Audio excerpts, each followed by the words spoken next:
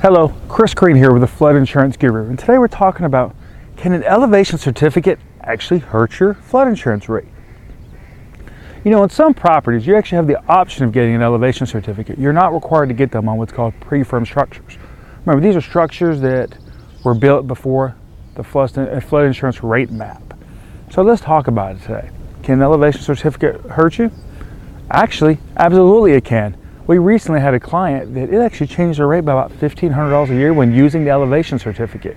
Now the great news is, since it was a pre-firm structure, we didn't have to use the elevation certificate. Or if it would have been a private flood insurance quote, we didn't have to use the elevation certificate. So these can be an option in many situations.